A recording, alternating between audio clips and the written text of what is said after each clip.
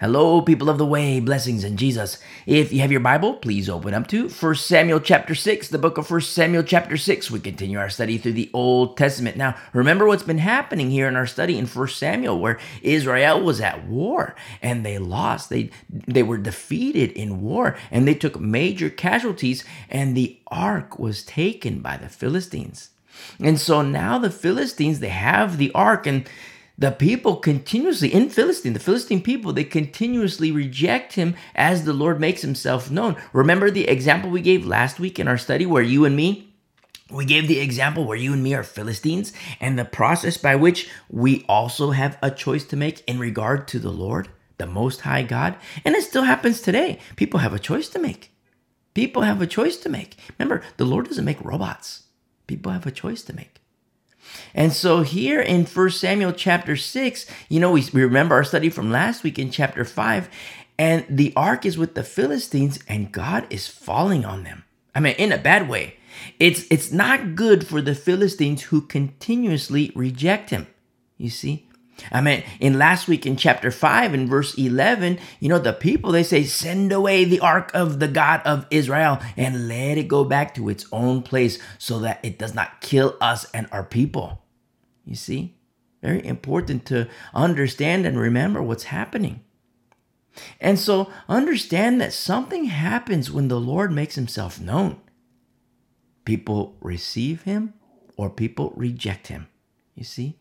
It was the same back in the day, in the Old Testament days, in the New Testament days. Remember our study we're in the book of Mark. But you see, like the religious leaders, but at the same time, you see the religious establishment. But then you look at the woman at the well. You see, you look at Nathaniel. Remember our study just from last Sunday? It just so happens. And it's very interesting how in both our Wednesday and Sunday studies here, we see that the Lord is making himself known, and through it all, we see two things. We see both affliction and healing, you see? And there's something else we see. A people who knew him, past tense, and have forgotten him. Very important to understand. Nothing new under the sun. Remember, it's Brother Paul that says the things of old were written for us. Written for our admonition, written for our warning. The question is, who remembers? You see? And so let's begin our study here in 1 Samuel chapter 6. In 1 Samuel chapter 6, verse 1. Now the ark of the Lord was in the country of the Philistines 7 months. 7 months. And the Philistines called for the priests and the diviners, saying, what shall we do with the ark of the Lord? Tell us how we should send it to its place. So understand the Philistines, they have priests, they have diviners, a religious establishment according to the ways of the Philistines. I mean, even still today, every people, every culture, there is a religious establishment according to the ways of the people and the culture. I mean, for example, today, just to give an example, today, there is a religious establishment in Rome. And in Rome, in Italy, a country that is predominantly Catholic, and according to Catholicism, there is a religious establishment, you see, that supposedly has wisdom. And, they have answers according to the ways of their religion. But according to the Bible, you see, everything has to align for biblical wisdom. Because there's worldly wisdom. Remember, there's worldly wisdom. There's the ways of the world. There's the ways of certain religions. There's the ways of certain brands of theology. But everything has to align with the Word of God, with the Holy Bible, in order for there to be biblical wisdom, biblical understanding, for knowledge to be gifted by the Holy Spirit. And when it comes to Catholicism, their brand of wisdom and understanding has been placed in the balance of Scripture and found wanting.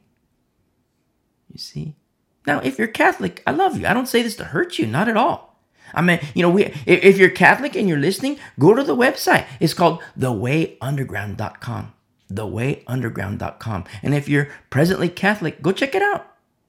And then I'll say this: come out of her, my people.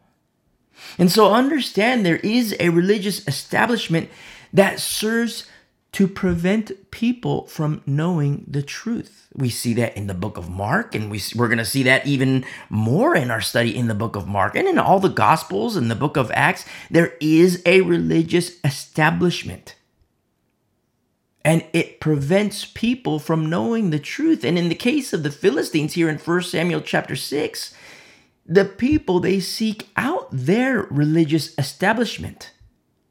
And they ask a question to the religious leaders, the priests, the ones who supposedly have understanding and wisdom. And they do have a brand of understanding, and they do have a brand of wisdom, but it does not align with the word of God. It's according to the Philistines. And so the people ask them, the priests, what do we do with the ark? But understand, it's kind of interesting because you see that their decision is already made, because they say, what do we do with the ark? But then, they also say, tell us how to get it out of here. You see, remember, the Lord has afflicted the Philistines. The Lord has afflicted the Philistines with no human assistance. But the Lord is doing it. You see? And there's something very common with the religious establishment. Even still today, back then in the day and in the New Testament times, and even still today, where the religious establishment, they tell people what they want to hear. They tell people what they want to hear. They go with the flow of culture. They go with the flow of the zeitgeist. They tickle ears and they appeal to the flesh. You see? But where is the person?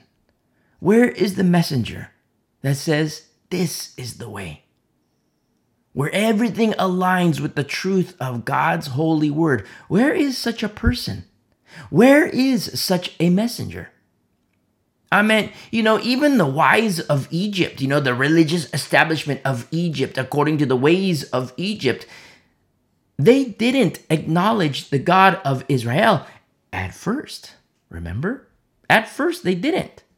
But in the course of time, what happened with the religious leaders and the religious establishment of Egypt, they were the ones who advised Pharaoh, let them go. They said to Pharaoh, let them go, because our gods are not like their God.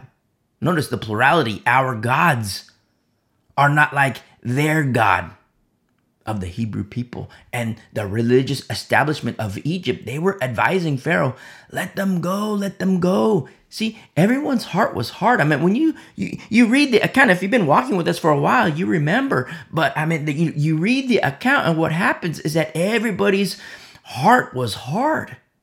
But in the course of time, some hearts began to soften. But remember, leadership matters. Leadership matters. Because in submission to Pharaoh, who hardened his heart, and ultimately God hardened his heart, it's a form of judgment. Well, not a form of judgment. It was straight up judgment. I guess a form of judgment, but in the case of Pharaoh, it was straight up judgment. And submission to Pharaoh proved deadly for Egypt. You see?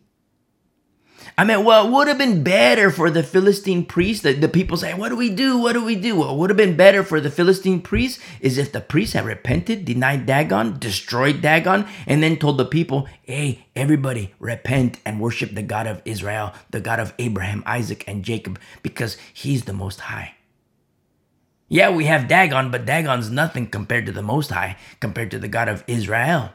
You see, that would have been much better. That would have been much better. And so the people in Philistine, what happened? They wanted the ark to go away. And to that end, what happened is the Philistine priests, they tell them what they want to hear, and they go along with the flow of the populace. That's what happens. They go with the flow. They're telling the people what they want to hear. Remember, they go to the priest. What do we do? Hey, priest, what do we do? What do we do? And tell us how to get this ark out of here. And so the priests, okay, let's give the people what they want. Look what the priests say here in verse 3. So they said, if you send away the ark of the God of Israel, do not send it empty, but by all means, return it to him with a trespass offering. Then you will be healed, and it will be known to you why his hand is not removed from you. Now, look what we see here. In verse 3, look what we see where it sounds nice. It sounds harmless. Okay, we're going to send it back and, make sure you do it with the trespass offering and then you'll be healed. And it sounds nice. A trespass offering to God? What could be the harm? What could be the harm? A trespass offering to the Lord. And so the people have a question for the religious establishment. They have a question for the priests. In verse 4, then they said, what is the trespass offering which we shall return to him? Now, if you've been walking with us for a while and you remember our study in Leviticus and Numbers, you know what the trespass offering is according to the Bible, according to the Word of God, according to Torah. You see, the 5 books of Moses, the Pentateuch, according to the Torah. You know what the trespass offering is, but according to the religious establishment, according to the religious establishment in the Philistine priests, who have aligned themselves with the will of the people, the priests who worship Dagon. You see, they tell the people, make a trespass offering, but look how they instruct. Look how they teach. Look how they guide the people on the trespass offering. We see here that they answered in verse 4, they answered 5 golden tumors and 5 golden rats, according to the number of the lords of the Philistines. For the same plague was on all of you and on your lords. You see? Now picture the people here. Picture the people just soaking it all up. Soaking it all up. The council of the priests who serve Dagon. They serve Dagon. They do not serve the Most High. They're in service to Dagon, a god who is fallen and destroyed before the ark of God. Remember our study from last week? Nobody came into the temple and pushed Dagon over. Nobody came to the temple and broke his hands. Nobody came to the temple and, smashed him, pushed him over. Nobody did that. But yet the people wake up in the morning, the Philistine people wake up in the morning, and all this time they see the temple and everything's fine and dandy. But this one particular day, the ark of God was in there, the ark of the Most High God was in there. They walk in, and what happened to Dagon? Dagon is fallen. Dagon is fallen. You see?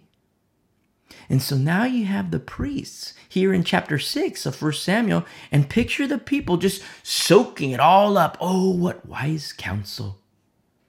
What wise counsel. Our priests are so holy. Wow. They speak with such eloquence. They teach us and they guide us. Oh, they're so wise. But look what their priests tell them.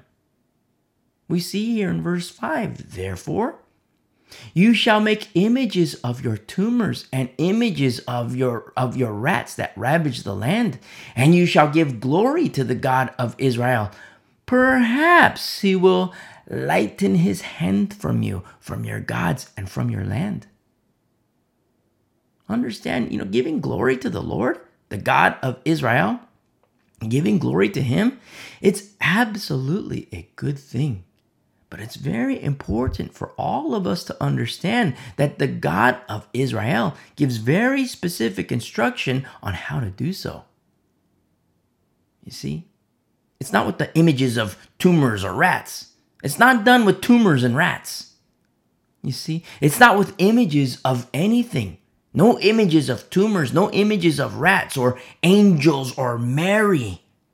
No images. Remember to the woman at the well?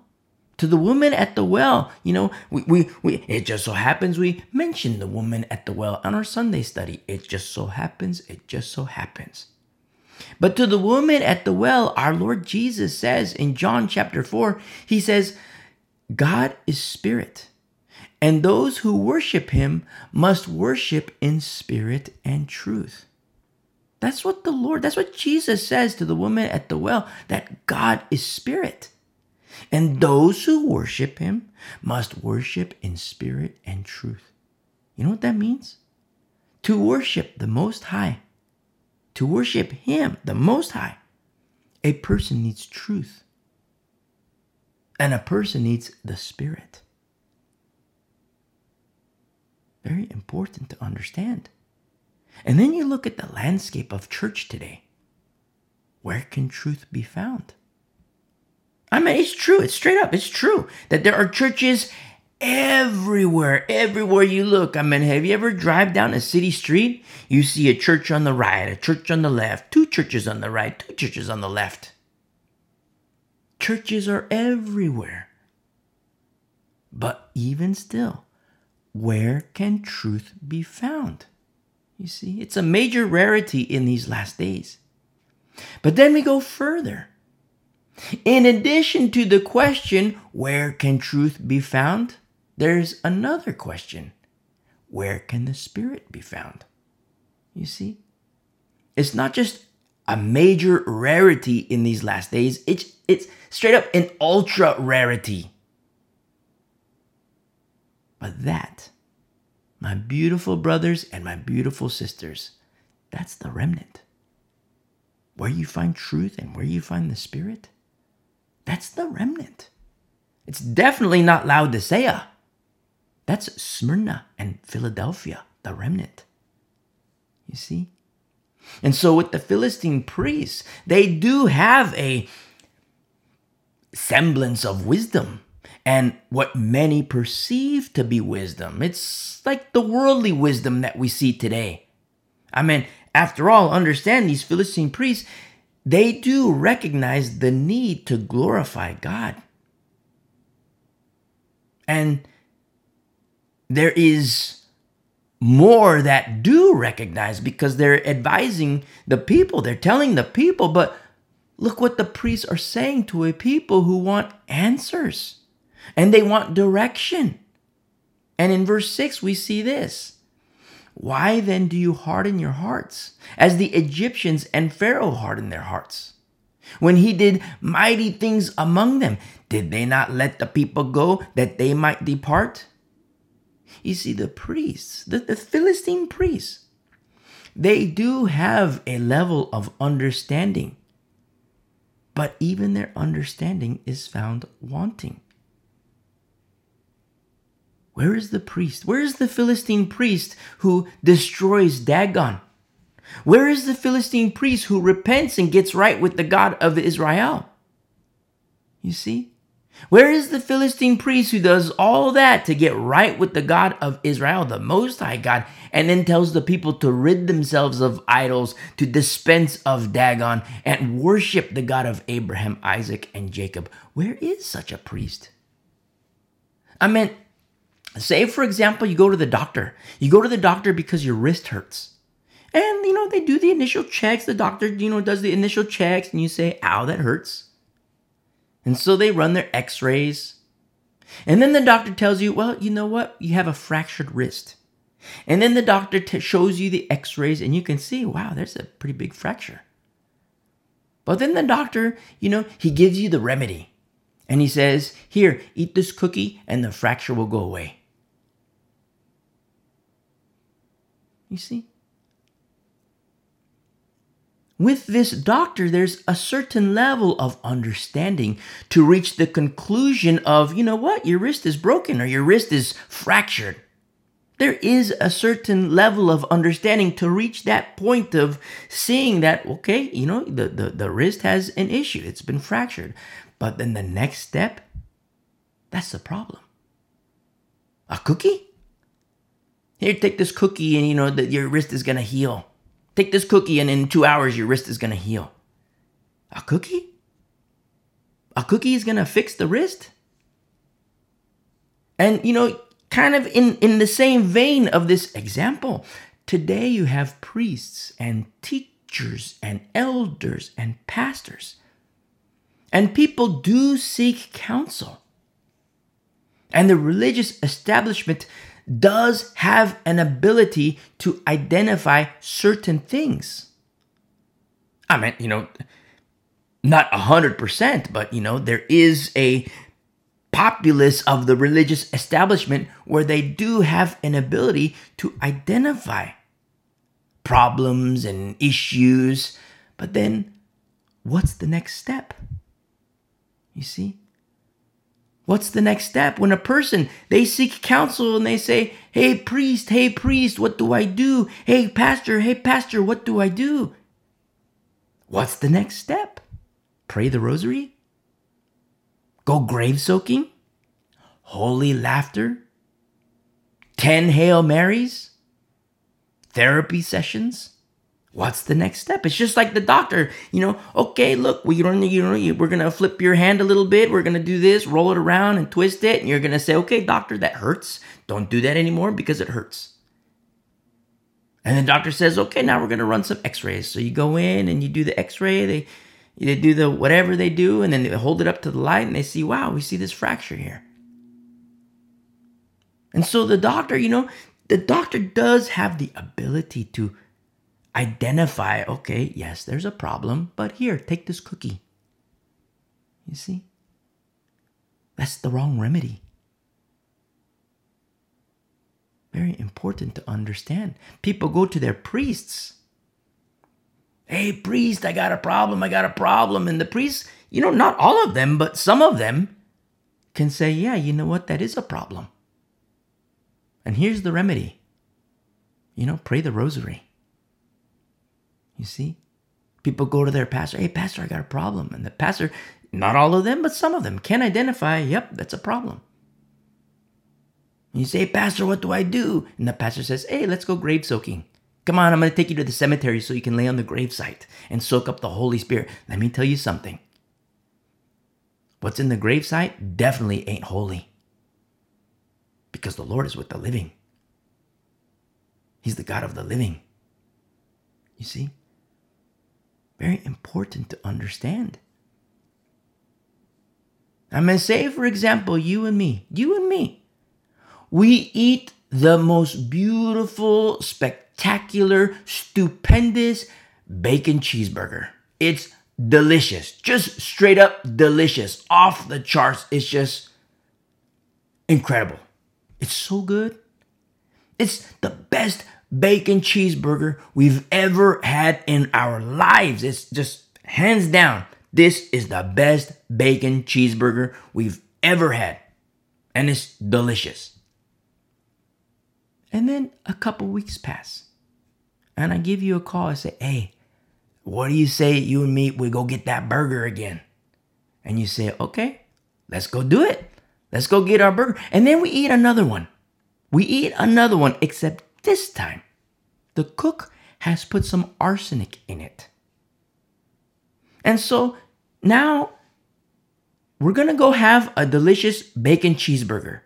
And we eat it and it's still going to be delicious. The best bacon cheeseburger ever. It's still going to be delicious. But there's a problem. In 15 minutes, we're going to be dead. We're going to have our bellies nice and full. Wow, that was just a slamming burger. It was the best burger ever. It was just like a couple weeks ago. It's so good. 10 minutes pass, we're not feeling so hot. 13 minutes pass, it's like, oh my goodness, I feel weird. 15 minutes pass, boom, we're dead. You see? Very important to understand. And just like in the case of the pastors and priests, they do have, not all of them, some of them, they do have an ability to identify. They do have a semblance of wisdom. Wisdom according to whatever doctrine. Wisdom according to the world. Wisdom according to the zeitgeist. And it's just like the doctor. Yep, we see the fracture here. Okay, doc, what do I do? Here, eat a cookie. The pastor. Yeah, you got a problem. What do I do, pastor? Let's go grave soaking. The priest.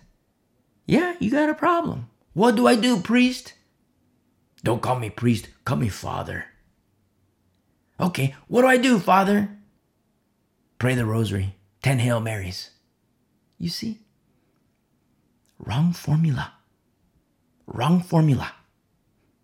It's just like the cook. Where the first bacon cheeseburger we had, delicious, slamming.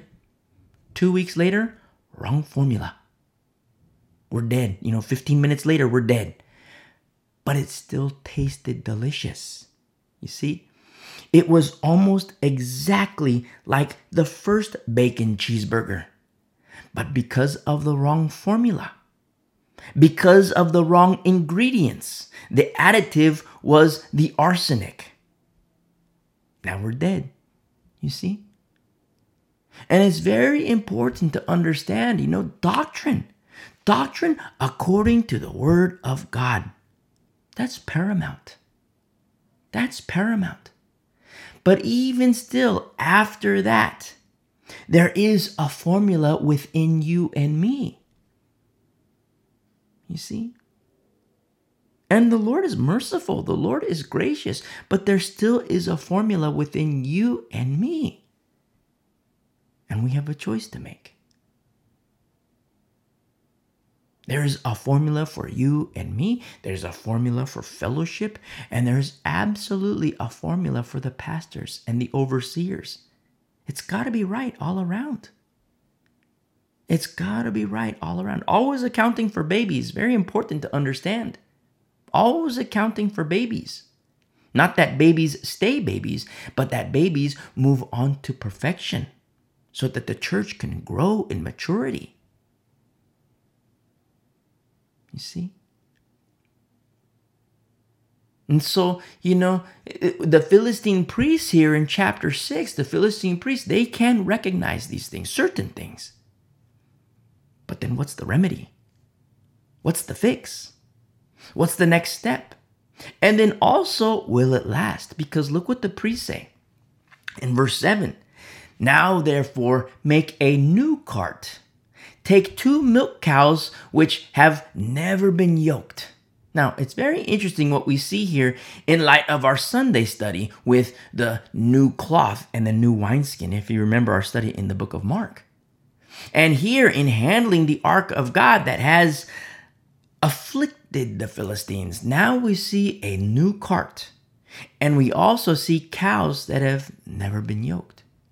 Very interesting what we start to see happen here. Again, this has the appearance of something good, and at the same time, we see acknowledgement of things of the Lord that can lead to something good. It can lead to something beautiful, but the way is very specific. The way is very intricate. It's easy, but it's very intricate. I meant things of the Lord absolutely lead to deeper things, more beautiful things.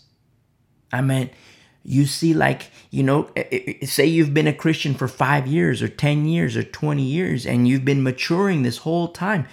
But then you reflect back to the day you became a believer. What did you know about doctrine? You see? And in the course of time, look at what has happened in the course of time, where now you've been walking with the Lord for 5 years, 10 years, 20 years, however long it's been, you've been walking with the Lord. And there's been some bumps along the way. But look at, in the course of time, look at how they were baby steps. One thing led to another, one thing led to another, one thing led to another, one thing led to another. And the whole time you've been growing, you've been maturing. And it's led to beautiful things. But I speak to the remnant in saying that. We also have examples of people who are on fire for the Lord one day, but in the course of time, they no longer walk with Him. In the course of time, they blaspheme Him. In the course of time, they hate Him. You see? So, the things of the Lord can lead to deeper things, beautiful things. And I give you as an example in your own growth and maturity with the Lord. But then we also see examples of people who do not endure. You see? And the way is very easy. Very easy. But it's also very intricate. And so the priests here, the Philistine priests, they give their guidance. And they say to take the 2 milk cows which have never been yoked and hitch the cows to the cart and take their calves home away for them. So the cows have never been yoked, and they say, take the calves away. And then in verse 8, we see, then take the ark of the Lord and set it on the cart, and put the articles of gold which you are returning to him as a trespass offering in a chest by its side. So inside this chest are the images, the golden tumors and the golden rats, and the chest is next to the ark on the new cart. And in verse 8, we see the priests, they say, then send it away and let it go. And then in verse 9, and watch. If it goes up the road to its own territory, to Beth Shemesh, then he has done us this great evil. Look what they say in verse 9. They're saying, do these things. Put the ark on the cart with the cows, and then the chest with the golden tumors and rats. And then let it go. See what happens. Let it go. And then watch.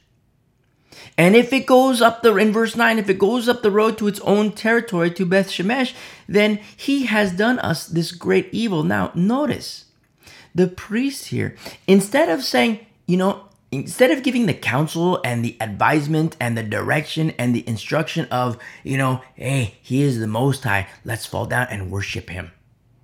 Instead of doing that, they're calling the work of God evil.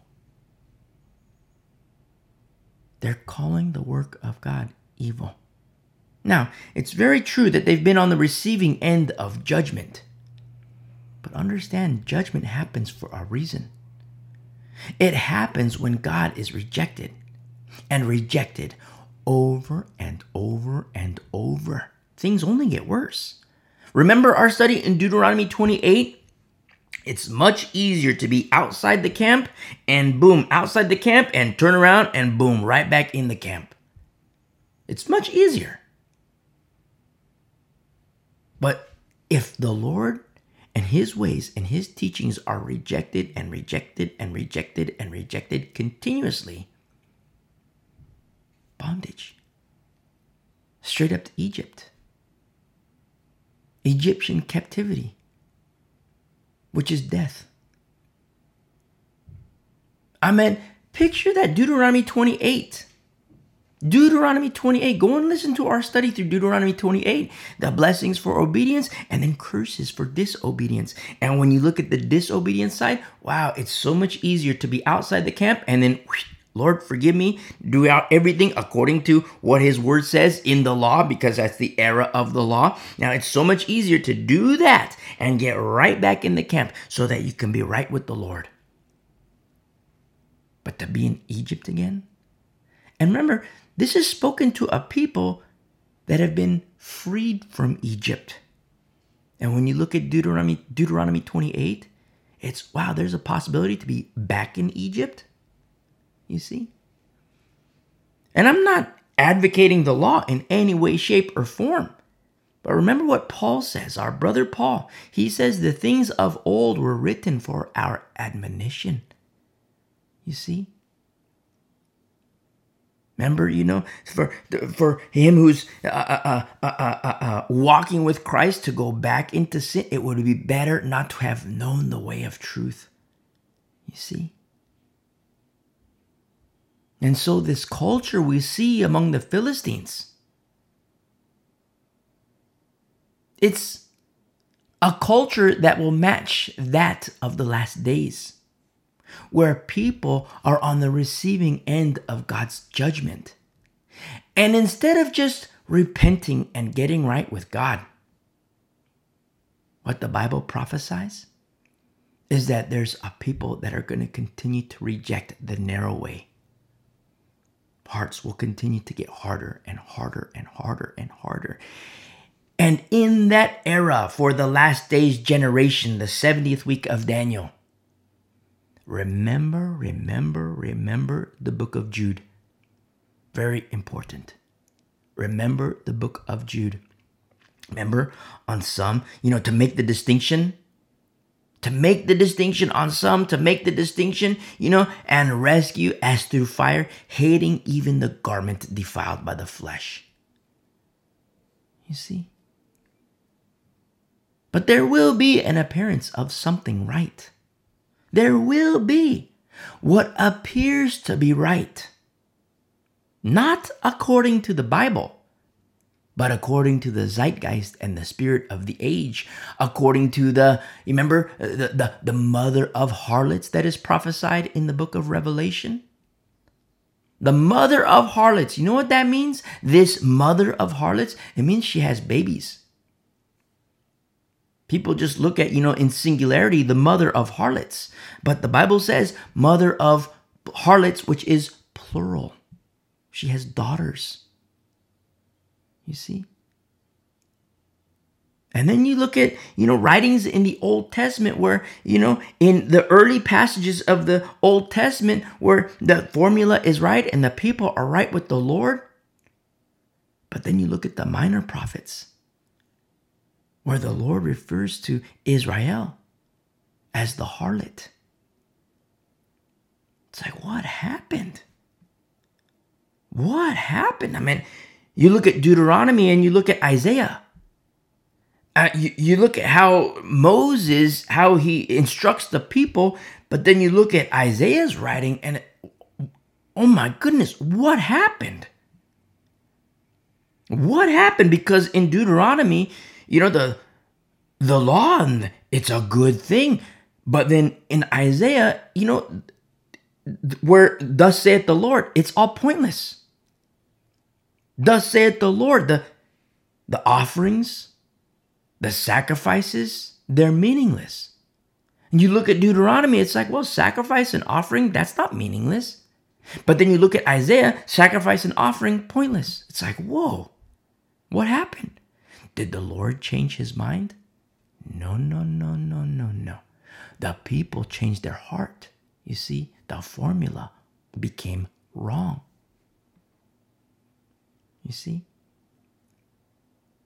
And we understand as New Covenant believers that Jesus, he didn't come to do away with the law. He came to fulfill the law. But don't forget, he came to fulfill the law and the prophets. You see, the formula must be right. And so in the last days, in that 70th week generation, there will be absolutely an appearance of what is deemed to be right. But it's not going to be according to the Bible. It's going to be according to the zeitgeist, the spirit of the age, according to culture and the religious establishment. Mother of harlots. Very important to understand. And people think about the beast of Revelation, but which one? Don't forget, there's two. There's two. The beast from the sea and the beast from the earth. Don't forget, there's two. And so here in 1 Samuel chapter 6, the Philistine priests, they tell the people to load up the ark on a new cart with their golden images in a separate chest pulled by 2 cows that have never been yoked. And then they say, let the cows go and see what happens. Because the cows, they might go to Beth Shemesh. And if so, we'll know that God has done this great evil to us. Notice what they call evil.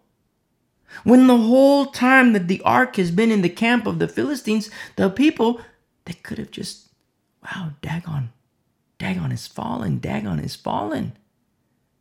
Let's fall to our faces and let us worship the God of Abraham, Isaac, and Jacob.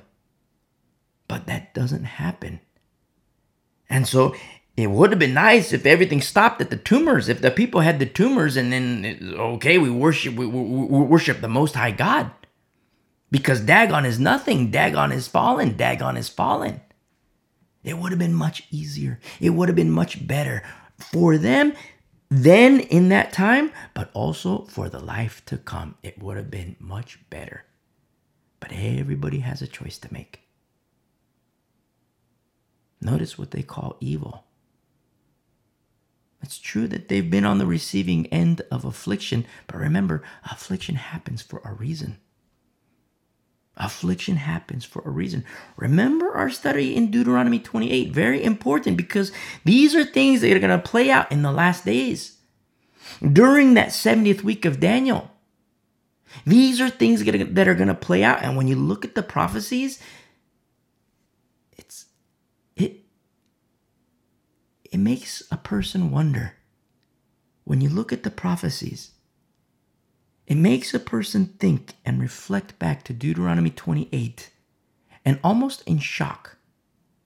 Because it's like, wow, even in the last days, even in the 70th week of Daniel, the Lord, He's just doing what He said He would do.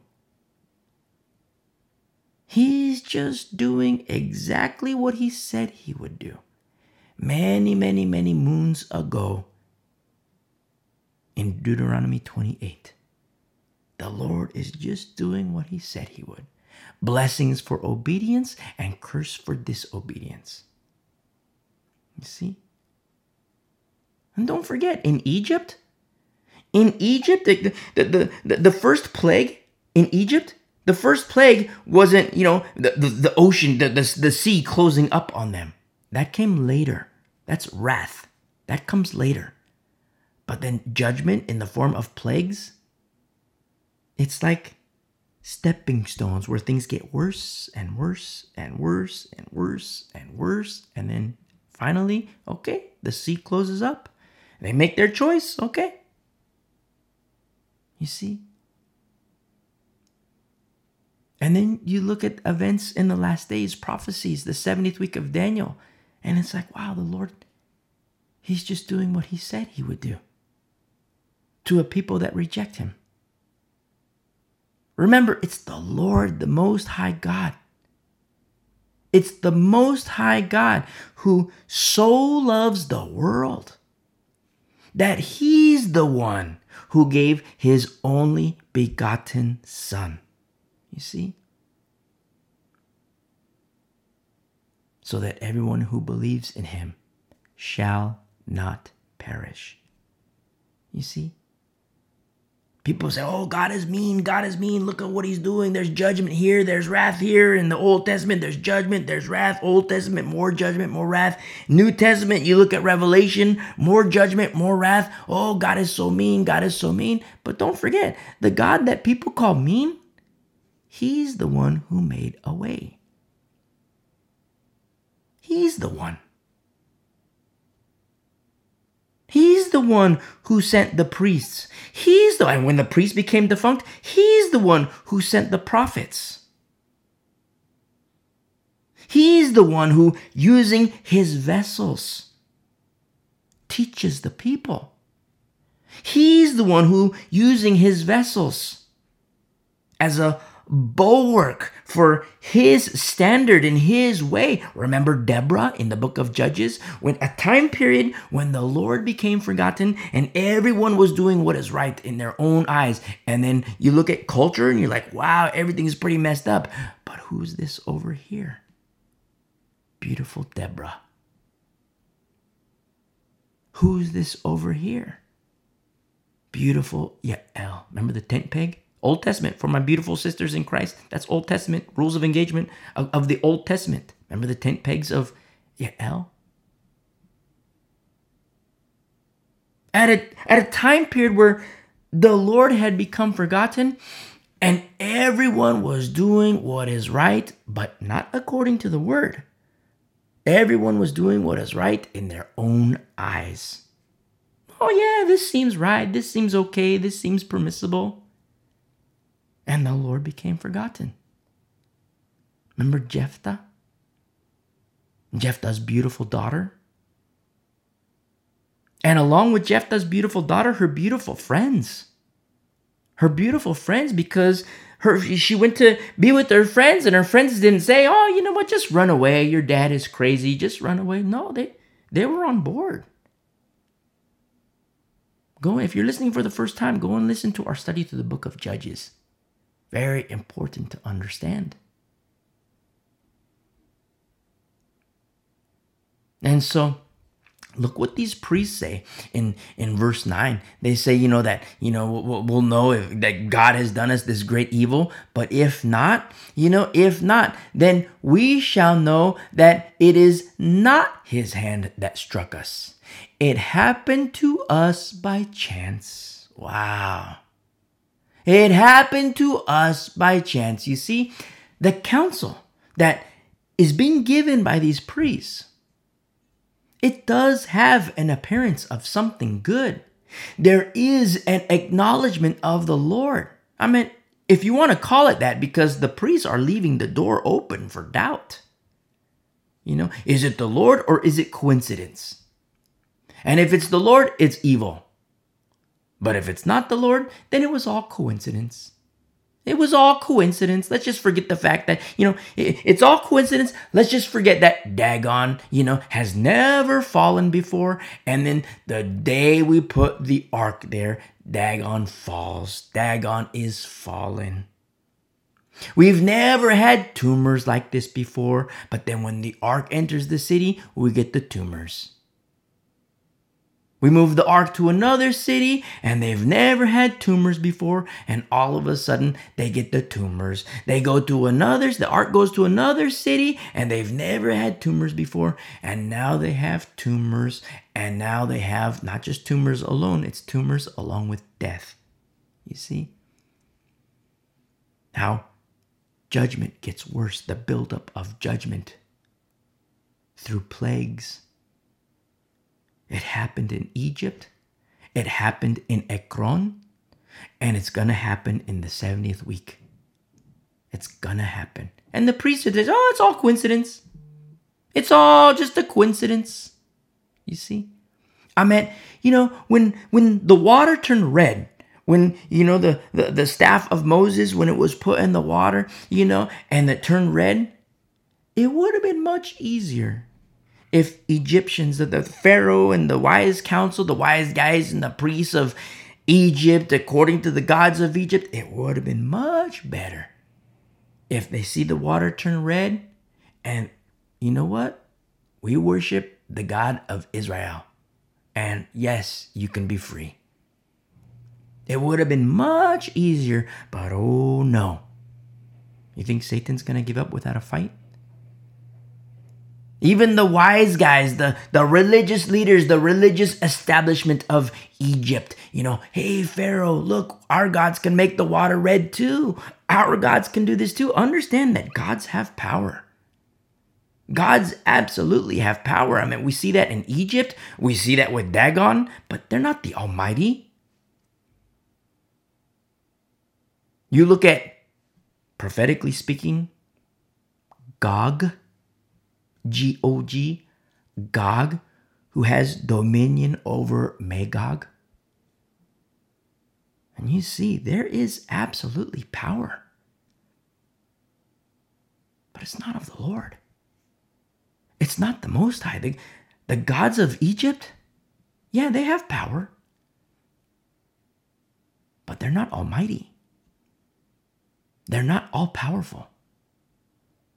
Dagon, yeah, he has an ability, but he's not the Almighty. Gog, G-O-G, yeah, there's power there, but it's not the Almighty. Even Satan, Lucifer, Beelzebub, that serpent of old, who, little tiny serpent in Genesis. You go to Revelation, big old dragon. He's been growing. He's been getting stronger. He's more powerful. You see? And even Satan, Lucifer, Beelzebub, that serpent of old, he has power. He absolutely has power. Remember, Michael the archangel didn't dare bring an accusation against him. Michael the archangel didn't dare bring against him an accusation. And that was in the days of Moses. I mean, Moses was an older fellow at that particular time. I mean, he almost died. I mean, well, he did die, but the dispute was over his body. But it was at a time when Moses was a very old man and he died. And Michael, the archangel, at that time, in the Deuteronomy era, didn't dare bring an accusation against Satan. He said, "The Lord rebuke you." You see? Then you look at Revelation, and you see Satan's not a little serpent anymore. You see? He's been getting strong. And in the last days, Satan and the demons, they know their time is short. Where are the warriors? Where are the warriors? Understand that with the lying wonders, the deception, it's going to be super, super, super strong in the last days. It's already strong, but it's only going to get stronger. I mean, the beast from the earth, the Bible says he's going to draw fire from heaven. Now, do you know how many people are going to worship when they see fire from heaven come down to the earth? And they're going to say, "Wow, let's worship. We've never seen this before. Let's worship. Let's worship." But it's not the Most High God. You see? It's evil. It's evil. The deception is going to grow stronger and stronger and stronger and stronger. But then you look at Pharaoh. You look at Egypt. And it would have been so much better for them if they see the water turn blood red and they say, "Okay, we're done. Your God is the Most High. Yes, you can go take your animals. And in fact, we want to worship your God." It would have been much better. But that didn't happen. Everybody had a hard heart. Everybody had a hard heart when the water turned red. The frogs came. Everybody had a hard heart, but not everybody. You see a smaller populace, they start to we've never seen the water turn red before. We've never seen frogs like this before. They're starting to question the gods of Egypt. Maybe they're not so powerful. And then the religious leaders of Egypt, even they said, "Look, Pharaoh, we can do it too. Look, our gods can make the water red." But then the hail came. And that's when the religious leaders had a problem in Egypt. They say, "Whoa, our gods have power. Our gods have power. We can do the frogs. We can do the water. We can make it red. We can do this. But hail? Our gods cannot do the hail. But yet, the God of Israel, he can." You see? And even the wise guys of Egypt, the religious establishment of Egypt, when the water turned red, everybody had a hard heart. But when then the hail came, and then the wise guys, the religious establishment of Egypt, they see the powerless nature of the gods that they serve. They start advising Pharaoh, "Pharaoh, let them go. Let them go, Pharaoh." I mean, when the water turned red, everybody was laughing. You think we're going to let you go? We're going to let your people go? Moses and Aaron, you think we're going to let you guys go? You do the water red, and look, they got the wise people over here. They can do the water. Our gods can make the water red too. You think we're going to let you go? But then the hail came, and everybody was telling Pharaoh, "Pharaoh, let them go. Let them go. Look, our land is being destroyed. Let them go. Look, And then the plagues, they get worse and worse and worse. And finally, death of the firstborn. And even still, And don't forget, death of the firstborn. But don't forget the rules and the instruction for Passover. Don't forget a male lamb without blemish. Don't forget a male lamb without blemish. You see? And the people just pleading with Pharaoh. Pharaoh, their God is more powerful. And the whole time, look what happened. Pharaoh hardened his heart. Pharaoh hardened. Through each plague, his heart became harder. Pharaoh hardened his heart. Pharaoh hardened. The water turning red, Pharaoh hardened his heart. The frogs, Pharaoh hardened his heart. The hail, Pharaoh hardened his heart. But not everybody hardened their heart. Everybody had a hard heart, but at the red water. But with the frogs, less people had a hard heart.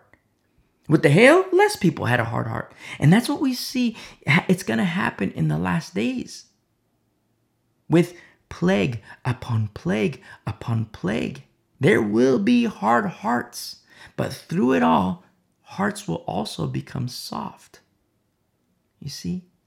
And that's when we, as the remnant, that's when we remember the words of Jude. You see? Making the distinction. Hating the garment, yes. Defiled by the flesh, yes. But rescuing as through fire. It's the rescue mission of the last days. And you have Christians today who say, oh, we don't have to worry about that because we're going to be raptured out of here. No. The rapture is not pre-tribulational. You see? And if you're listening for the first time and you're like, what? Everybody tells me the rapture is pre-trib. Everybody tells me the rapture is pre-tribulational. No, listen, they're wrong. Straight up, they're wrong. But I got these books. I see the movies, the Hollywood movies. I see this and everybody says it's pre-tribulation. That's Hollywood. That's Hollywood. It's not biblical.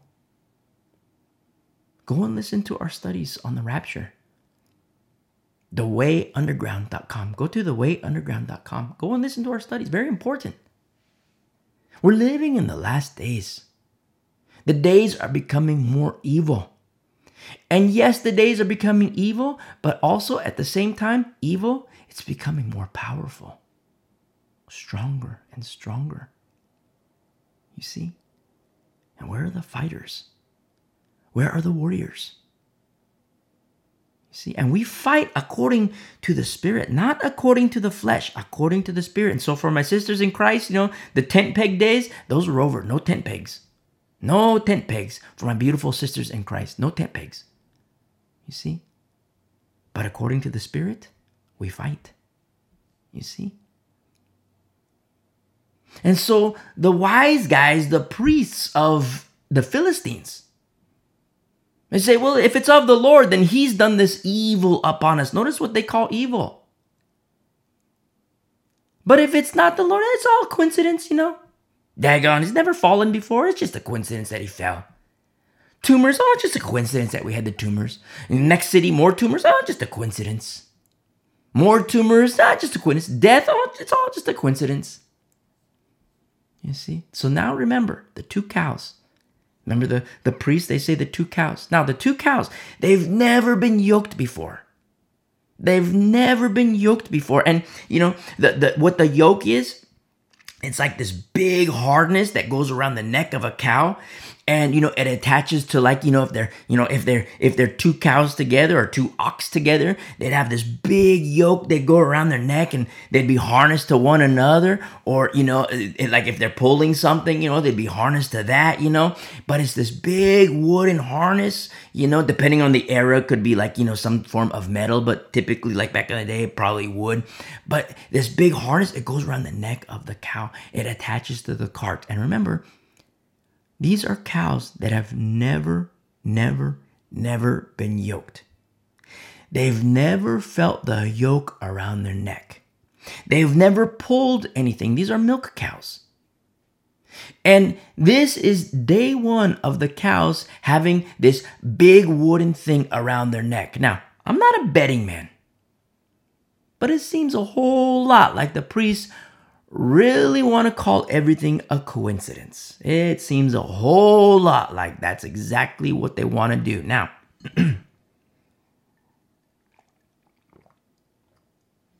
something I have to say is that Yoke training on a cow, it begins early. It starts like when they're young calves. It starts young. And in the course of time, you put a yoke on a young calf, like a baby calf, not a baby calf, maybe like you wait a couple months. You put like a little tiny, like twigs around the neck so it can feel like, oh, what's this around my neck? And then in the course of time, you put a larger one on so they can feel like, okay, it's not little twigs around my neck. Now it's like big around my neck. And then more time, you connect, it gets bigger and bigger in the course of time. It's yoke training so that they can have this around their neck. I mean, like in the case of a dog, you have a dog that goes like to the vet and then it has a surgery. The dog has a surgery. And then, after surgery, you put the cone around their neck. And it's like, it's one thing if the dog is, post-surgery, the dog is sleeping. But once the dog starts to come to and the dog realizes that it has this cone around its neck, oh, forget about it. Because, they've never, you have like a 3-year-old dog, never had a cone on its neck. You have a cone around the neck of a dog. You think they're going to like it? No, they're going to run around like crazy, breaking things, smashing into things. They're going to try to pull it off. They're going to bash into walls and, scratch and do all these things because they want it off their neck. They've never had this thing around their head. But do the same with these cows here. They've never had this around their neck. And they're not babies. They're adults. And they've had their own babies. Their calves are their little calves. They're taken away. And so what happens in yoke training is that you take the calves and you put the little twigs around their neck. Maybe not twigs, maybe big twigs, and you put it around their neck, and then they get bigger, and you put bigger things around their neck. So they can feel it. They're being trained. They're being accustomed. Like, okay, this is around my neck, and then they get big, and then all of a sudden, have this big yoke, and then they attach them to another cow. So the cows start to realize, they start to learn. They're being trained how to walk with this thing around their neck, but then also they're being trained to walk, in unison with the other cow, the other ox.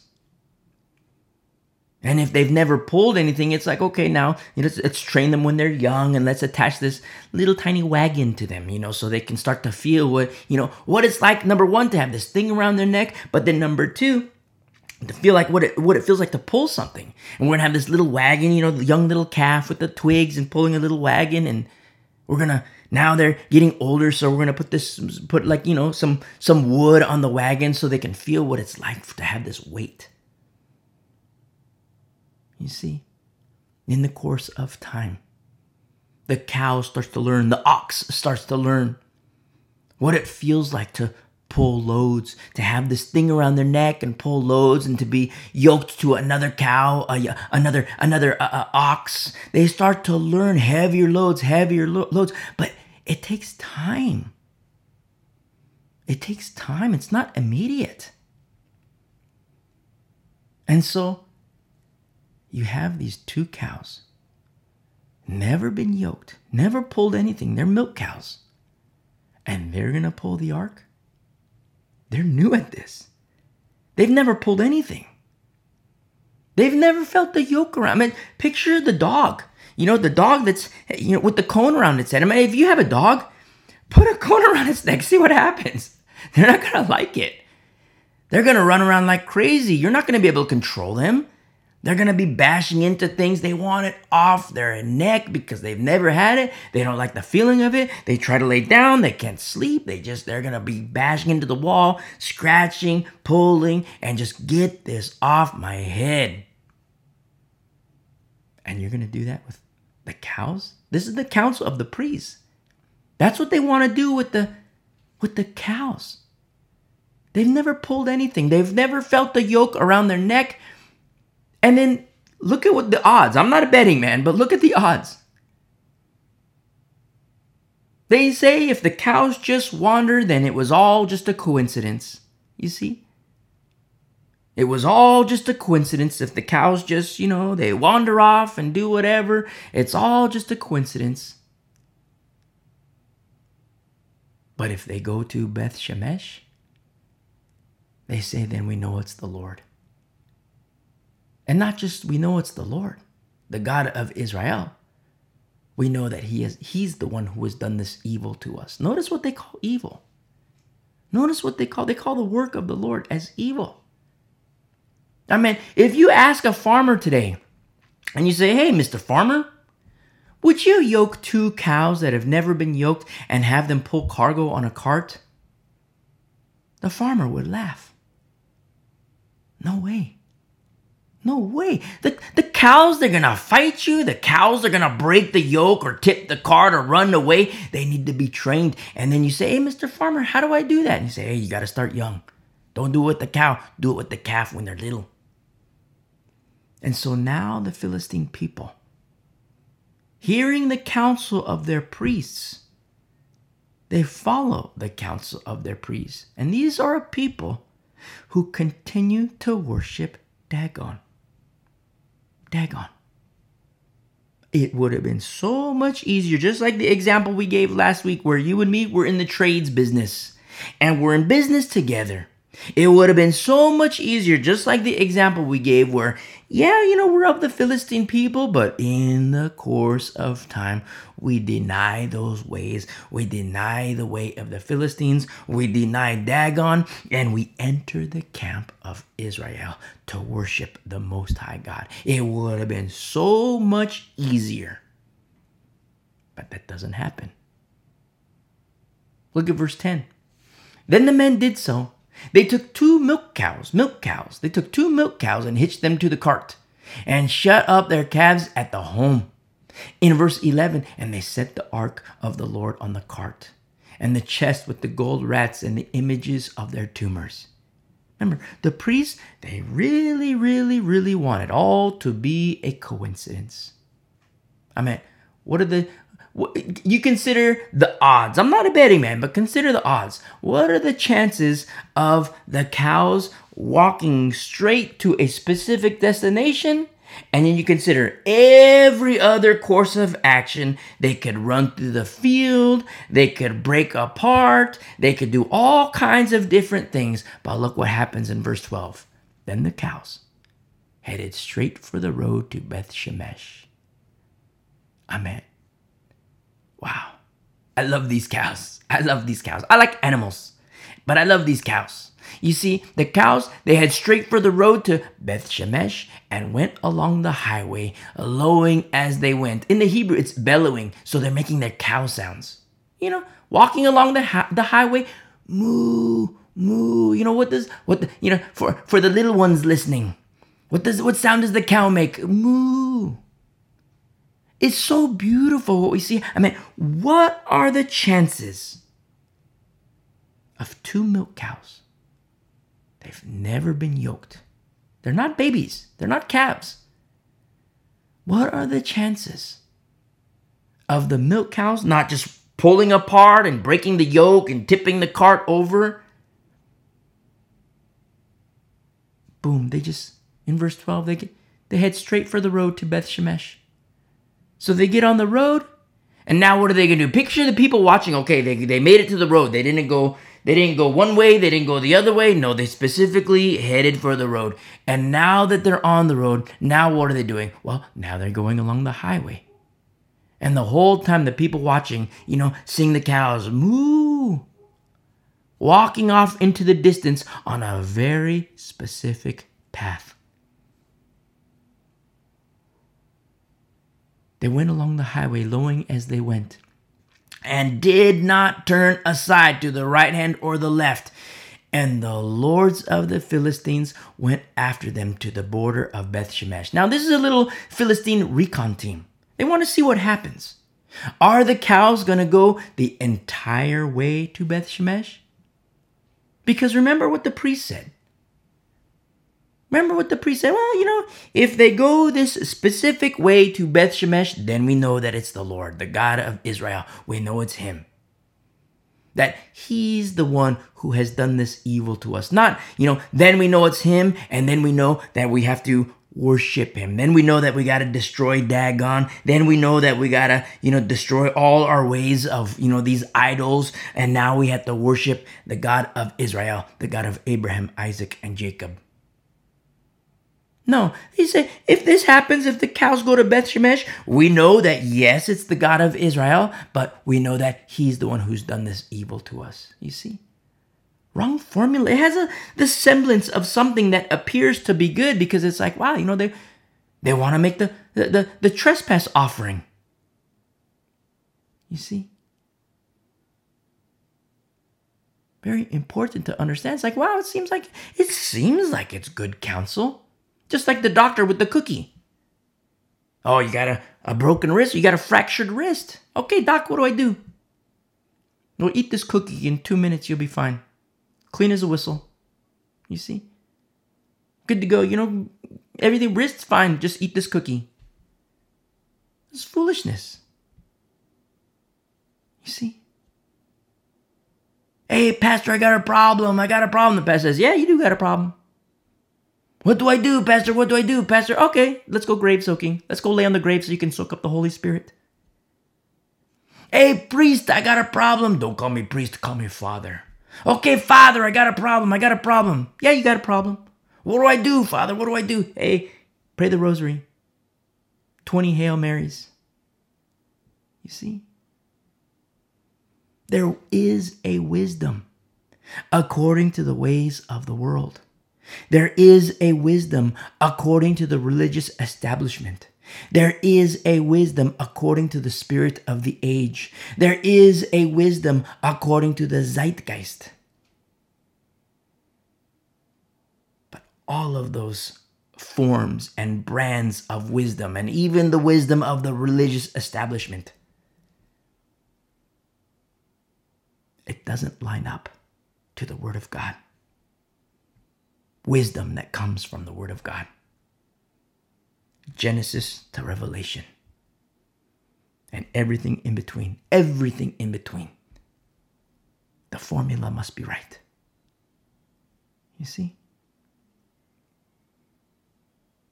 And so, look what happened. So, this is what's happened among the Philistine people.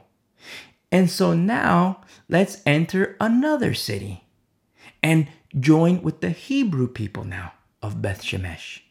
And so look at verse 13.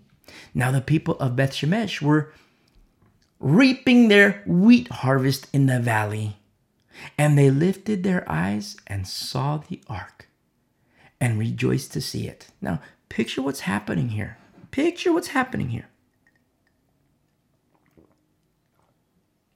Where, let's say, for example, you and me, we're not just observers here studying 1 Samuel chapter 6.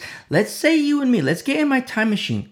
And you and me were in the field, that big field, you and me. Say it's you and me, we're in this field. And we're sad. We're sad because we've lost the war. The ark has been taken. And some of our friends and family, they died in that war.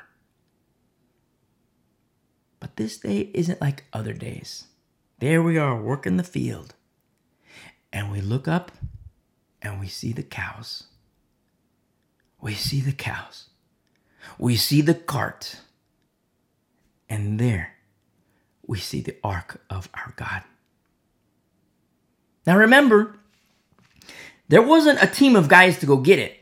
There wasn't, we didn't say, okay, hey, let's, as the Hebrew people in Beth Shemesh, let's assemble our warriors and let's go to Ekron, let's attack and let's get the ark back. That didn't happen. On this day, coming down the road, no people, just 2 cows, no people. Unbeknownst to us, these 2 cows have never been yoked. We just don't know that. But yet these 2 cows, here they are, walking down the road. Never been yoked, and here they are, pulling the ark to Beth Shemesh. And in the Hebrew, Beth Shemesh, it's house that shines like the sun. House that shines like the sun. Remember several chapters back, before the war, where we see Ichabod? Ichabod, no glory. The glory has left.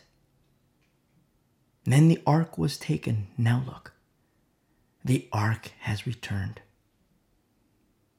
By no human hands We didn't send our warriors. We didn't say, hey, go and fight and, attack the Philistines and then bring the ark back. And no, by no human hands, no human feet even, no human effort. And the ark is returning. And then we see in verse 14, then the cart came into the field of Joshua of Beth-Shemesh and stood there. The cows stopped. I love these cows so much. The cows stopped. In verse 14, a large stone was there. So they split the wood of the cart and offered the cows as a burnt offering to the Lord. Offered the cows as a burnt offering to the Lord. So at this large stone, the Hebrew people used the wood of the cart as firewood, and they sacrificed the cows. It's a burnt offering. A burnt offering. Now, for my Jewish friends who are listening, especially the rabbis, I will say this. As the ark comes to Beth-Shemesh, post Ichabod, we see no human hands, 2 female cows, no lamb. There's a new wooden cart constructed by Gentiles, and the ark is on wood. The ark is on wood. The ark is on wood. No male lamb. And I'll say something else to my rabbi friends. And it only echoes the words of Abraham. That God will provide for himself the lamb. And I say this specifically to my Jewish friends and in that group, especially the rabbis. Going back to our study here in 1 Samuel chapter 6, we see certain things happen because, we're dealing with the ark. And so in dealing with the ark, now we see the priesthood is active here. And in verse 15, the Levites took down the ark of the Lord and the chest that was with it, in which were the articles of gold, and put them on the large stone. Then the men of Beth-Shemesh offered burnt offerings and made sacrifices the same day to the Lord. So when the 5 lords of the Philistines had seen it, they returned to Ekron the same day. So remember the Philistine recon team from verse 12?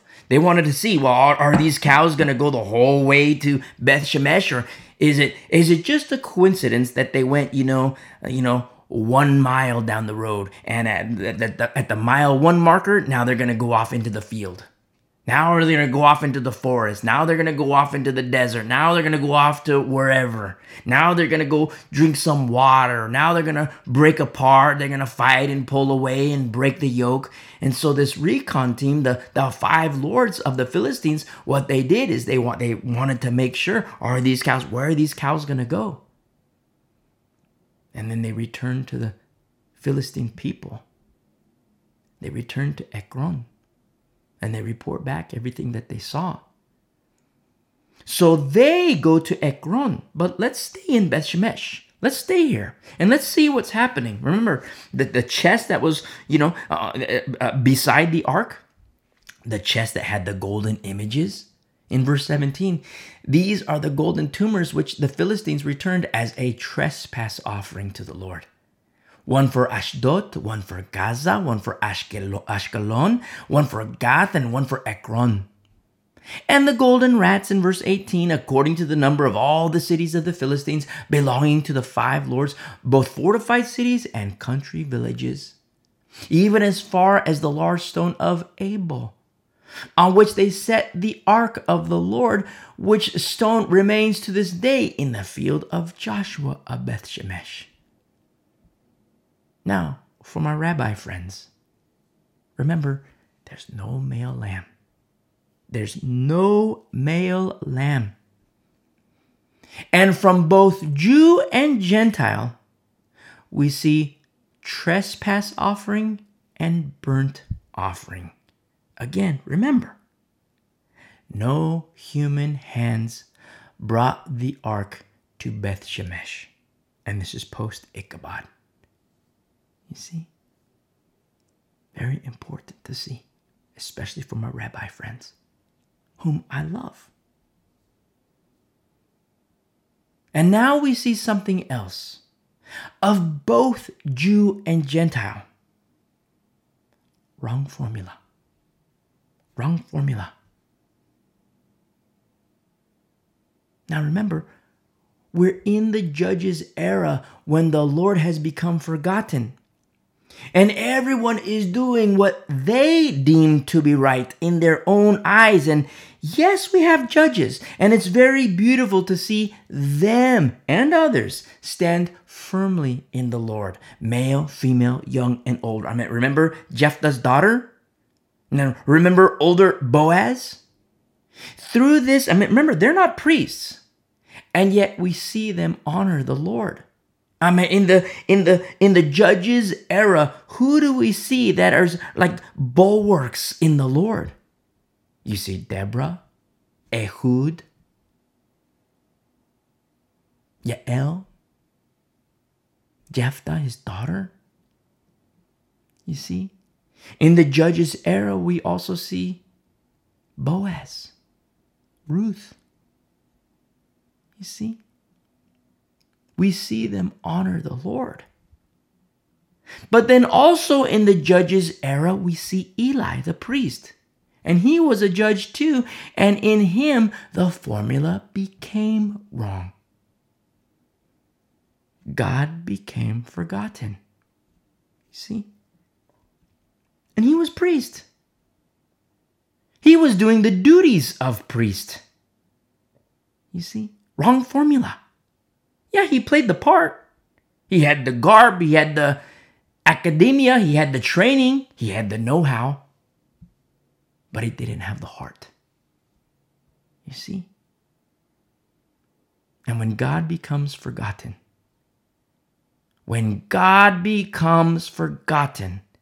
it is impossible for the formula to be right. You see? Remember, we serve a God of order. And we serve a God of order, and he's not mocked. And he never changes. Look what happens here in verse 19. Then he, speaking of the Lord, then he struck the men of Beth Shemesh. Now you wonder, it's like, what's happening? I thought it was a good thing that the ark is returning. And yes, it is a good thing. But we see here in verse 19 that he struck the men of Beth Shemesh. So what's happening? We see that he struck the men of Beth Shemesh because they had looked into the ark of the Lord. You see, wrong formula. Again, how can the formula be right when God is forgotten? You see, something very holy treated irreverently. And a person could absolutely say, well, they didn't know. Well, that's a big problem. That's a big problem. Why do you think the Lord says, my people perish for lack of knowledge? You see, lack of knowledge and understanding was a problem then, and it's still a problem today. Remember when Moses killed? Well, he got to live because the law had not yet been given. But then when Moses didn't circumcise, he almost died. Because that law had been given to Abraham. You see, and that's where we see the intercession of Zipporah. Beautiful, beautiful Zipporah. I'm so in love with her. But Moses was raised Egyptian, one might say. True. But when called of God, Moses knew that he was Hebrew. You see? Not knowing is a big deal. Not knowing is a huge deal. It's one thing for a person to know the Lord or know of the Lord and reject him. It's one thing. It's sad. because they are the ones who make their choice. And it's sad. It breaks my heart. But at least they're making the choice for themselves. And I hate to say that. I hate to say it like that because it hurts. It's painful. And it's painful because, not having experienced weeping and gnashing of teeth, and even still they know not what they do. It's sad. It hurts. But when a person rejects the Lord, when a person knows the Lord or knows of the Lord and they reject him, at least they're making their choice. At least they're presented with truth and they make the choice for themselves. And I don't want to paint that as like a good thing. I mean, there is, being presented with truth, that's a good thing. And you want a person to respond to truth in repentance, to believe in Jesus Christ. But when they're presented with truth and they reject the Lord, or if they're in truth and then reject the Lord, at least they're making the choice for themselves. And I don't like saying that. It hurts. It's very painful because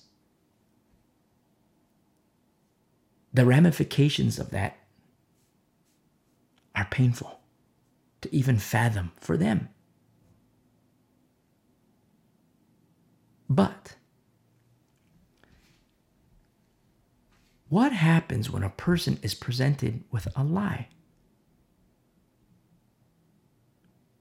And a person still rejects the Lord, but it's based on the lie that they were presented with.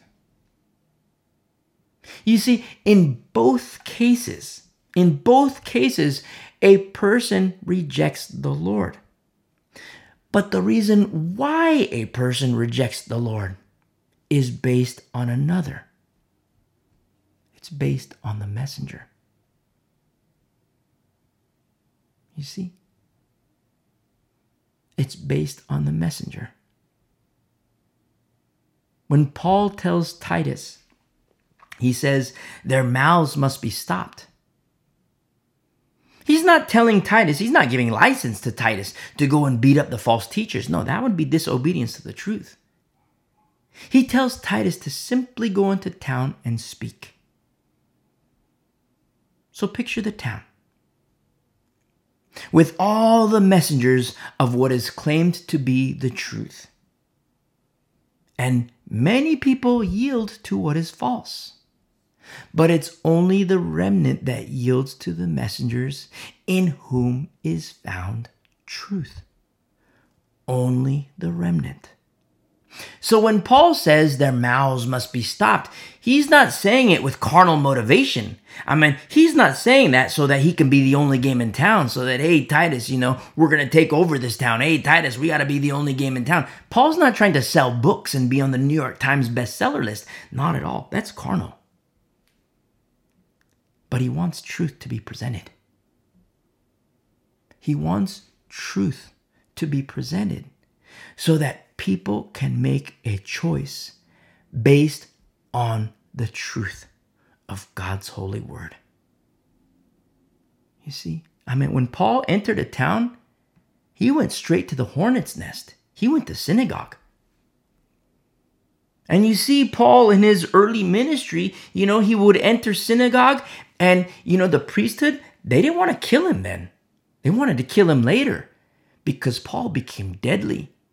He was skilled at first. At first, he didn't confer with the flesh. He went to the Lord. A Pharisee of Pharisees, he went to the Lord. He didn't confer with flesh and blood. When he reveals what he did after the Damascus Road, when he had the Damascus Road and he was blinded and he sees Ananias. Well, after that encounter, he didn't confer with flesh and blood. No, he goes to the Lord. And he grows, he matures. And then he goes into synagogue. And he would straight up prove from the scrolls, from Torah and the prophets, from the Old Testament, he would prove that Jesus is the Messiah. He would prove it using those ancient texts. He would prove that Jesus is the Messiah. Now, you picture Paul when he's like, wow, you put yourself in the religious leaders, sandals. It's like, okay, this Paul, he's making a convincing argument. And then you see people like they start to follow Paul. And then all of a sudden they follow Paul and they start to repent and they start to receive Jesus Christ. And it's like, okay, no. Paul's not just, a threat to this synagogue. Now, Paul's a threat to our livelihood. And so, remember, when Paul's persecution, it was like, okay, let's beat him up. Let's stone him. But then it got to the point, okay, let's kill him. When Paul grew, he matured, he became deadly, and it's like, okay, let's kill him now. Because he would prove that Jesus is the Messiah. Using those texts, using those scrolls, he would prove from Torah, he would prove from the prophets that Jesus is the Messiah. And people were accepting Jesus as Lord and Savior. You see, he became deadly. The good deadly, not the bad deadly, the good deadly. And the religious establishment, the religious leaders, they say, okay, in the case of Paul, let's beat him. Okay, that's not working. Okay, let's stone him. Okay, that's not working. Okay, let's kill him. You see? Remember when everybody's saying, hey, Paul, don't go, studying the book of Acts, if you've been walking with us for a while, everybody's saying, hey, Paul, don't go to Jerusalem, don't go to Jerusalem, don't go to Jerusalem. Where do you see the red letters? Where there's Spirit, the Holy Spirit telling Paul, hey, go to Jerusalem. And in Jerusalem, where do you see the red letters? With Paul. You see? Very important to understand. If you're a baby in Christ, the Lord can call you. He's not going to call you to the hornet's nest. It's not to say that he won't call you to the hornet's nest. But as you grow, as you mature, your calling as a baby in Christ, it's going to change. You're a baby in Christ and you might be called to one area, and then you grow, you mature, and then you're called to another area, and then you become deadly, the good deadly, and then you're called to another area to serve the Lord in the capacity, not that you like, in the capacity that he wants. You see? And so Paul, when he writes to Titus and says their mouths must be stopped, he doesn't want to be on the New York Times bestseller list. He doesn't say, hey, their mouths must be stopped so that, hey, Titus, we're going to be the only game in town. No, Paul wants the truth to be presented. The truth to be presented. Because when the messengers who Paul knows are the false teachers and the false prophets, and Paul knows, because in him the formula is right. And he's not just mature, he's deadly, the good deadly. Remember when he's writing to the saints in Galatia, he says, the guys who you accept, the guys who you put up with, the guys who you brought in and are teaching you to abandon Jesus, those guys, I don't care. Makes no difference to me. Let me hear what they say, and in 5 minutes, boom, I'll tell you, hey, they're false. And he doesn't say that boastfully. He doesn't say that pridefully. Remember to the elders of Ephesus at the Miletus meeting, he says, I know this, that after my departure, the ravenous wolves will come in, and even some of you guys will become wolves. And Paul doesn't say after my departure because I'm so cool, I'm so awesome, and oh, look at me, I'm, such a stud because when I leave, oh yeah, everything's gonna turn into a big mess. No, he's not boasting. But he knows his stuff. And so when Paul went into town, he presented truth. And people made a choice. See, when Paul presents the gospel, when Peter presents the gospel, When James presents the gospel, when John presents the gospel, it's truth. Because the formula is right. It's truth. And so for people to accept or people to deny what those messengers bring, Paul, Peter, James, John, Dr. Luke, Matthew, when people accept or deny their message and what they bring, it's truth. It's based on truth.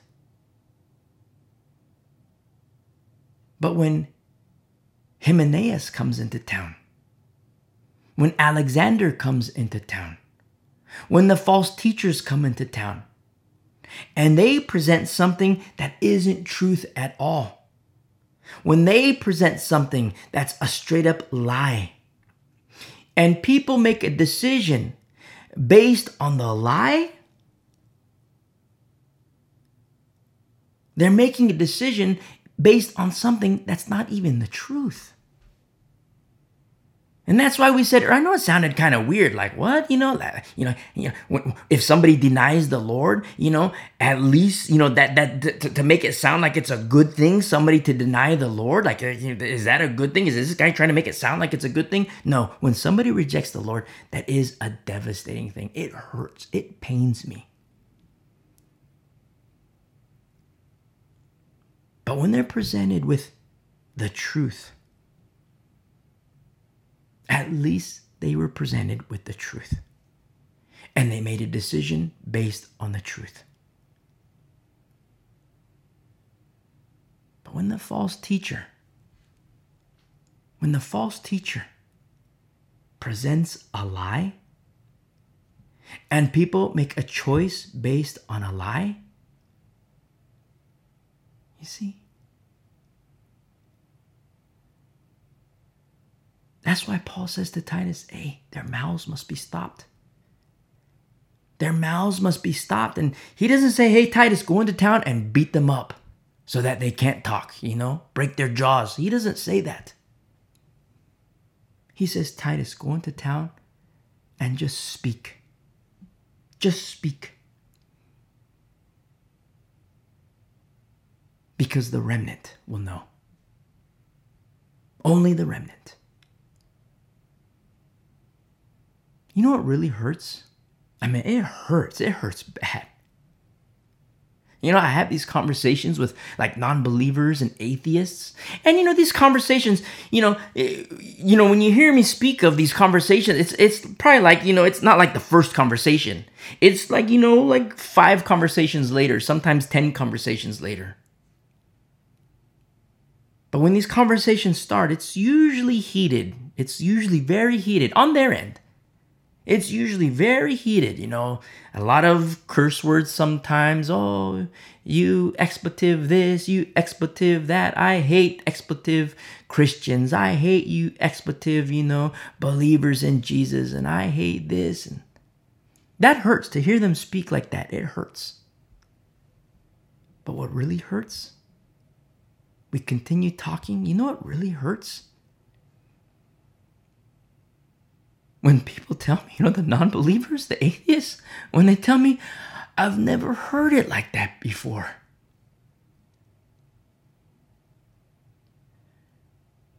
And it hurts. It tears my heart to shreds. It hurts. You know why? Because people reject Jesus based on the knowledge they have, based on what was presented to them. And the whole time, the knowledge that they have, it's a lie. And they're making these life decisions. They're making these eternal decisions based on what they see on, what they call Christian broadcasting, Christian TV. They're basing these decisions, on what they hear on Christian radio. And if the formula isn't right in doctrine, in what they hear, they're making these decisions, eternal decisions, in this life, not factoring in the life to come, but they're making these eternal decisions based on what they see on Tricking Believers Nightly, TBN, Christian TV, based on what they hear on the radio, based on doctrine that does not align with the truth of God's holy word. And they're making these eternal decisions. Oh, I hate Christians. I hate Christianity. I hate this. Get out of my face. And we continue to talk and talk and talk. Why do you think this way? Because, I used to go to church and, I have a problem in the area of obedience. And I was kind of, a little ruffian as a teenager. And I go and talk to the pastor and he tells me that I'm predestined for hell. Because of my wickedness. He tells me I'm predestined to hell. That, before I was born, God preordained me to burn in hell. And I reject that. And because I reject that notion, I reject Jesus. I reject you Christians. Get out of my face. But then to have these conversations and say, listen, I reject that guy too. And then the non-believer, the atheist even. The atheist is kind of shocked. Like, what? Like, I reject that guy and you're a Christian and you tell me that you reject that guy too? Why is that? And then we start to have the real conversation. All the previous conversations were the ones that, the Lord, by his grace and by his mercy, got us to this point where we can really, get into the nitty gritty. We can really get into the nuts and bolts. We can really get into the meat and potatoes of an eternal decision. And for these atheists, non-believers, homosexuals, lesbians, and then they tell me, I've never heard it like that before. I was 16 years old, they tell me. I was 16 years old, and the guy told me that I'm predestined for hell. The guy told me I have no hope. And so I reject Jesus. I hate Christians. I hate Christianity. I hate Jesus. And we're like 4 conversations deep, 5 or 6, 7 conversations deep. And the 8th conversation, we get into the meat and potatoes. To talk with the lesbian. Like in tears. And the lesbian. I've never heard that. And you know what kills me the most? It's to talk to the kids who were molested. You have this big behemoth, 38 years old, 42 years old, and a big behemoth of a guy. He's giant. He's huge. And we're like 4 conversations deep. At the first conversation, he didn't like me. In the first conversation, I hate Christians. I hate Jesus. I hate Christianity. Get out of my face. He's a big behemoth. Get out of my face before I snap you in two. And it's like, he's like flat out like, I'm an atheist. I'm an atheist. Get out of my face. I'm going to snap you in two. But then to keep pressing. And then we're 4 or 5 conversations deep and you have this big behemoth of a guy, arms the size of a tree trunk. And he starts to weep like a little baby. He starts to cry. And it's like the convulsing crying. And he says, I hate Christianity. I hate Christians. I hate Jesus. Because I was in church. And when I was a kid, the youth pastor, he touched me, he molested me, he did all these things to me. And said that if I ever told my parents, if I ever told anyone, that I would burn in hell. And I didn't want to burn in hell, so I told nobody. And you have a 7-year-old being molested, an 8-year-old being raped. He turns 9 being raped, 10 being raped. And all the time the parents, hey, let's go to church. Hey, kids, get in the car. Let's go to church. And the parents don't know. They're taking their kid to the wolf.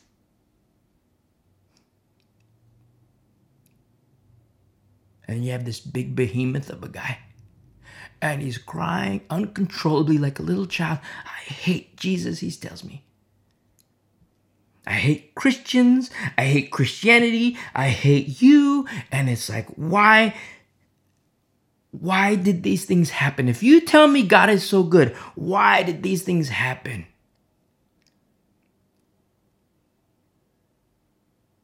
And to have these conversations, beautiful, lovely conversations. And a person says, I've never heard it like that before. I've never heard it like that before. And meanwhile, they went to church. Meanwhile, they were exposed to pastors. They were exposed to teachers. They were exposed to something that they thought was right. But the whole time, what's been presented to them was a lie. Wrong formula. I mean, you hear us say it all the time, wrong formula, wrong formula, wrong formula. But it's not just like a little statement like, wrong formula. There's that too. But I meant, there's major implications to the wrong formula. Major implications. I meant, in this life, yes. I mean, to talk with a lesbian who's crying, like an adult lesbian who's in tears like she's 12 years old. I've never heard it like that before, she tells me. To talk with atheists who hate what they perceive to be Jesus. And in the course of time, I've never heard it like that before. The adult behemoth. And get out of my face or I'm going to snap you in two. And in the course of time, I've never heard it like that before. And I pray for their day of visitation so that they can repent and receive Jesus Christ. And so when you hear us say, like a person rejects Jesus Christ, like at least they were presented with the truth. You might think like, wow, that sounds weird. Like he's trying to say like a person rejects Jesus and that's a good thing. No, it's a terrible thing. It's a bad thing. But even still, at least they made a decision based on the right formula. And even still at that point, they make their decision based on the right formula. But at the same time, it's kind of a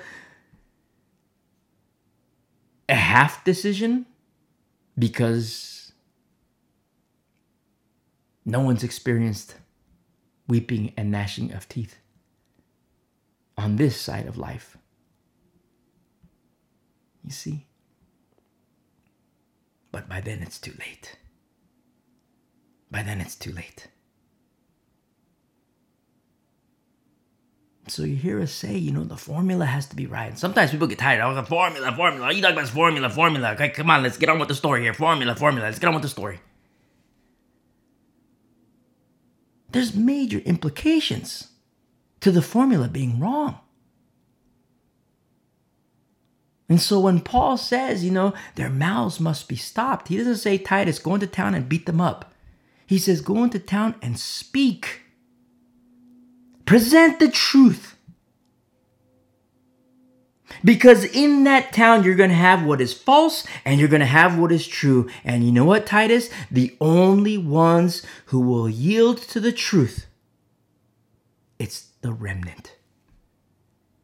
It was true then and it's still true today. As the Bible says, it remains true today. My people perish for lack of knowledge. My people perish for lack of knowledge. But it is also written, come out of her, my people. Come out of her, my people. And if that's you, You're listening. And you're just like straight up done. You're just done with the status quo of how you've conducted life from whatever belief system and whatever lifestyle. You say, oh, but I'm a homosexual. I don't care. You say, oh, but I'm lesbian. I don't care. You say, hey, but I do my heterosexual sin. But I do my alcohol. I do my Ouija boards. I don't care. If you're listening and you're just done with the status quo of life, there is a better way. It's easy, very easy. His yoke is easy and his burden is light. But it's very intricate. Very, very intricate. And if you're listening and you're done with the status quo, and you want to walk in this better way, hit pause and listen to the message, how to commit your life to Christ. And you commit your life to Christ right here, right now, point blank. You commit your life to Christ. Listen to the message, how to commit your life to Christ. And you come back and you listen. And then we continue along in our journey together, you and me. You and me going to paradise. That's where we're going. Straight up, that's where we're going. It's easy, but it's very intricate. It's a narrow path. And so the people in our study here in 1 Samuel chapter 6, to the people of Beth Shemesh, who did not understand formula. Look what happens when they treat something very holy, the ark, with irreverence. What happened in verse 19? They looked into the ark. Look what happens. He struck 50,000, the Lord, he struck 50,070 men of the people. And the people lamented because the Lord had struck the people with a great slaughter. You say, wait a minute. The ark was just in Ekron. Why didn't we see slaughter then? Number one, we did. It started with the tumors, and it increased to death over the course of time. You say, well, wait a second. How come we don't see tumors in Beth Shemesh? Because listen, to whom is given, much more is required. To whom is given, much more is required. It's the same exact way, like with a 2-year-old and a 16-year-old child. A parent loves them. A parent has a 2-year-old and a 16-year-old, and the parent loves them. But they're treated differently because the 16-year-old has 14 more years of learning than the younger sibling. 14 more years of understanding the nature of the parent. And because the 16-year-old has received more, much more is required. They're both loved. The 2-year-old and the 16-year-old, they're both loved. But there's different treatment based on what's been given. And for the 16-year-old, when the 16-year-old was 2, the 16-year-old at age 2 was also treated with the leniencies allotted to age 2. And as the word says, to whom is given, much more is required. And in verse 20, and the men of Beth Shemesh said, who is able to stand before this holy Lord God? And to whom shall it go up from us? Now, it's a stern thing what we see happening. It's to be on the receiving end of judgment like this. It's very stern, very heavy. But look what the people are starting to realize in asking the question, who is able to stand before the Lord? You see? And so in verse 21, so they sent messengers to the inhabitants of Kirjath Jearim saying, the Philistines have brought back the ark of the Lord. Come down and take it up with you. So now what happens is they pass things off to another town, but you know what's sad? Is that they say the Philistines brought back the ark. The Philistines brought it back. But that's not what happened. The 2 cows did. Remember? It was the 2 cows, never been yoked. And they didn't frolic off into the wilderness. They didn't go and, pull apart and break the yoke and the ark fell on the ground. The cart tipped over. That didn't happen. They walked along in their journey on this very specific path, and they were mooing the whole time. For the little ones in Christ, my little brothers, my little sisters, I love you very much. What sound does the cow make? Moo, moo. And that's what they were doing, walking all the way to Beth Shemesh. And the Philistine recon team, they see it, and they're like, oh my goodness, the priests aren't going to like this. You see? The 2 cows, no human hands, no human feet, no human effort. And yet the ark enters Beth Shemesh. You see? And the very first time that the cows, they're harnessed. They're harnessed together, they're pulling the ark, and they return the ark to Israel. Remember Ichabod? Remember Ichabod? Glory left, and now glory returns. But who can discern? Who can discern? Remember our study in Mark chapter 1 and the dove? Who can discern? And even still today, when glory is revealed, who can discern? You see, nothing new under the sun.